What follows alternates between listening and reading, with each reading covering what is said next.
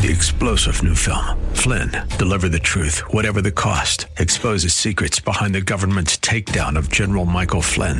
Flynn knew what the intel world had been up to. He ordered the first audit of the use of contractors. This set off alarm bells. He told the truth. He was the most dangerous person for Donald Trump to hire. They had to get rid of Flynn.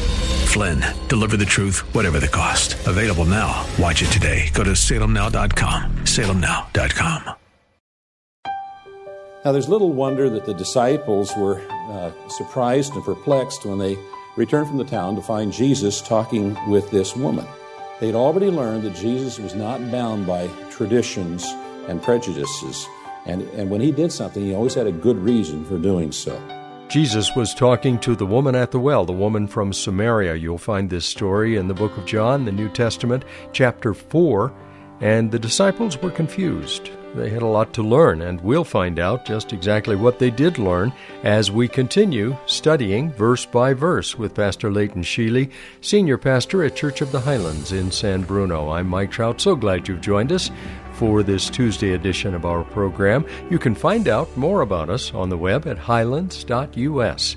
That's highlands.us. There's also a very important lesson for the disciples to learn here, because although the gospel would be presented first to the Jews, it was intended for the entire world. And that was something that the Jewish people really, some of them had a real problem with. They thought that God's salvation was only for the Jews.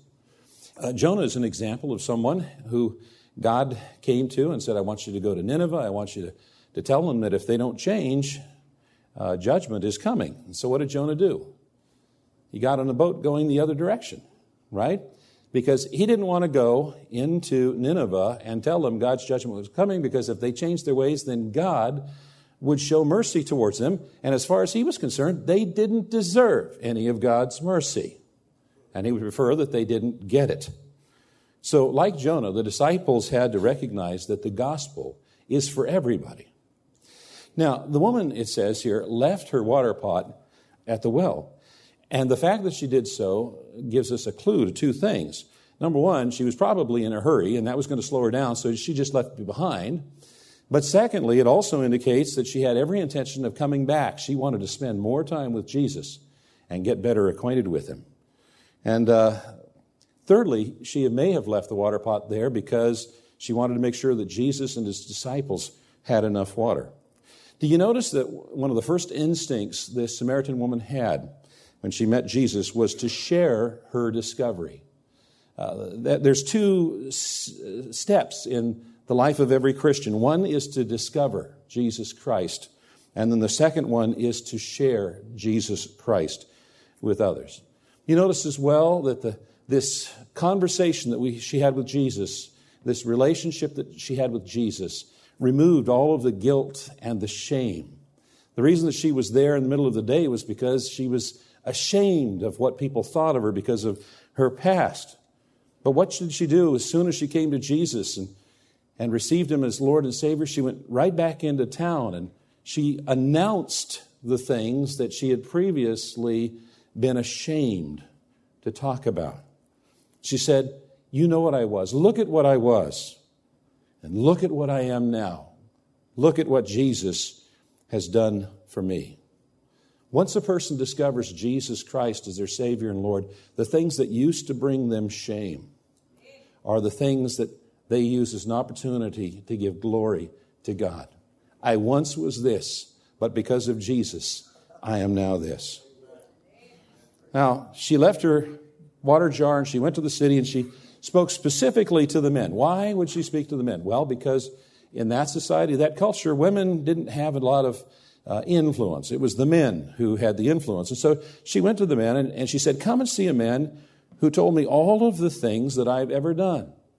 And this got their attention. They were, and her zealousness was evidence that her conversion was genuine. She used wisdom and tact in addressing the men. It's lost upon us in the English translation, but in the Greek, the question, this is not the Christ, is it, is constructed in such a way it implies a negative answer, not a positive answer. It wasn't like she went in and she said, I have found the Christ. Now, why didn't she just go in and say, I have found the Christ, I have found the Savior, I have found the Messiah? Probably because, thinking who she was, her background, how she was known, the men would have responded immediately with laughing at her. You? The Messiah came to you? You got to be kidding.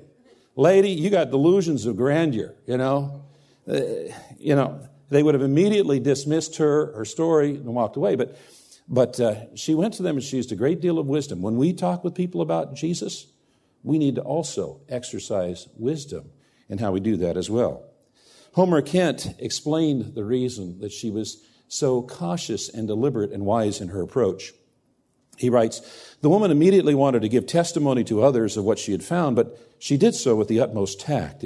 It would have been unseemly, presumptuous, and probably ineffective for this woman to attempt to teach the men of the city regarding spiritual truth.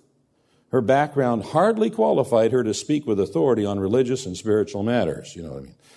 Therefore, her statement to them was phrased in a deliberately cautious way so as to not arouse antagonism. In fact, the technique that she used really was to goad the men with their egos. It's as though the men would have said something like, it's a good thing you came to us because you have such poor spiritual discernment. We'll check this out and we'll let you know. It's a good thing you came to us. Verse 31, meanwhile, the disciples were urging him, saying, Rabbi, eat. But he said to them, I have food to eat that you do not know about. So the disciples said to one another, has anyone brought him something to eat? Jesus said to them, my food is to do the will of him who sent me and to accomplish his work. Now you notice that this conversation follows the same pattern as the conversation with the woman at the well and also with Nicodemus. Jesus says something and it's interpreted wrong. It's interpreted in a very literal fashion. He then restates it. He's speaking spiritually. It's again interpreted literally or in the physical sense. And then he goes on to describe and explain what he's really trying to communicate. Now, the disciples had left Jesus exhausted and hungry here, and when he didn't want to eat, it made him wonder if somebody else might have brought him food. Jesus said, my food is to do the will of the one who sent me. So he responds to the confusion amongst the disciples by teaching them a spiritual truth. And he uses Moses' statement found in Deuteronomy 8:3 as his foundation. He says, Moses wrote, man does not live by bread alone, but man lives by everything that proceeds out of the mouth of the Lord. Now that verse may sound familiar, and it should, because that's a verse that Jesus used when he was dialoguing with Satan during that temptation. That's recorded for us in Matthew chapter 4. Jesus said, my food is to do the will of him who sent me and to accomplish his work. One of the great descriptions of the life of Jesus was his perfect submission to the will of God. In fact, he was the only person in all of history that was ever perfectly obedient to God's will. Time and again in this gospel, he is described as being God's man. There are two Greek words that the Gospel of John used to describe Jesus being sent from God. They are apostolane, which is used 17 times, and pimpane, which is used 27 times. So more than 44 times in the Gospel of John, Jesus is identified as being one sent by God. He was under God's orders. He was God's man. And Jesus recognized that. He spoke continually of wanting to do and doing the will of God. He said in chapter 6, I have come down from heaven not to do my own will, but the will of him who sent me. And in chapter 8, I always do what is pleasing to him. I always do what is pleasing to the Father. With us, our obedience to the Lord is kind of like spasmodic. Sometimes we're on the money, sometimes we're not. Not so with Jesus. He was always, always, always obedient to his heavenly Father. Verse 35, do not say there are yet 4 months and then comes the harvest. Look, I tell you, lift up your eyes and see that the fields are white for harvest. Already the one who reaps is receiving wages and gathering fruit for eternal life, so that the sower and reaper may rejoice together. For here the saying holds true, one sows and another reaps. I sent you to reap that for which you did not labor. Others have labored, and you have entered into their labor. Now, what Jesus is quoting here is a proverb. There are 4 months, then comes the harvest. you see, the Jews were mostly farmers, and they had a six-fold division of the annual calendar. Each division lasted about 2 months. There was seed time when you prepared the land and you deposited the seeds. There was winter, spring, then harvest, then summer, and then there was another couple of months of extreme heat. And so what Jesus is saying here is it usually takes a minimum of 4 months between the time that you plant the seed and you harvest. But look up, for the harvest is ready for reaping now. What Jesus was trying to communicate to his disciples was this sense of urgency, that when it's time to harvest, it's time to harvest. Don't miss the opportunity. Don't be confused and think it's not time for harvest when it's time for harvest. Jesus said, for in this case the saying is true, one sows and another reaps. Remember our study of 1 Corinthians where Paul says, I planted, Apollos watered, but it was God who gave the increase? You know, there are many along our path that have sown seeds into our lives, and there are others that have nurtured those seeds. They've watered those seeds. And then at some point, in God's timing, when we're prepared, then there is somebody who has the opportunity to reap. And at that point, then, we make a decision of putting our faith in Jesus Christ as our Lord and Savior. And what Jesus was saying is, there are others who have sown into the lives of these Samaritans. I'm giving you the opportunity to reap where you have not sown. He described the harvest as white. Now, Sychar is surrounded by fields of corn that the scholars indicate at that time were probably green. So why would he describe the harvest as white? Well, H.V. Morton has an interesting observation about this. He himself was sitting at the spot where Jacob's well is, and as he sat there, he saw people coming out of the village and starting to climb the hill. And they came out in batches of people, and they were all wearing white robes, and those white robes stood out in contrast to the land around them and the sky. And so it may have been at this very moment in our biblical narration that people started streaming out of the city to come and meet Jesus at the well.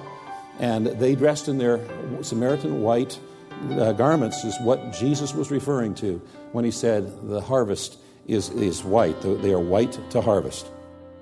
Always an interesting understanding and perspective from Pastor Leighton Sheely of Church of the Highlands in San Bruno. He's the senior pastor at Church of the Highlands, and they're on the web at highlands.us. When you go there, you'll learn that the doors are open. The church services are happening indoors, and the services are numerous every weekend. All the details, again, are on the website.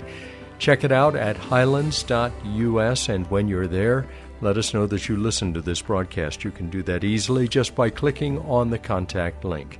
That's highlands.us.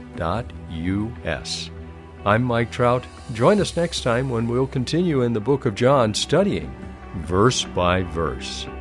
This broadcast is supported in part by listeners like you and paid for by Church of the Highlands in San Bruno.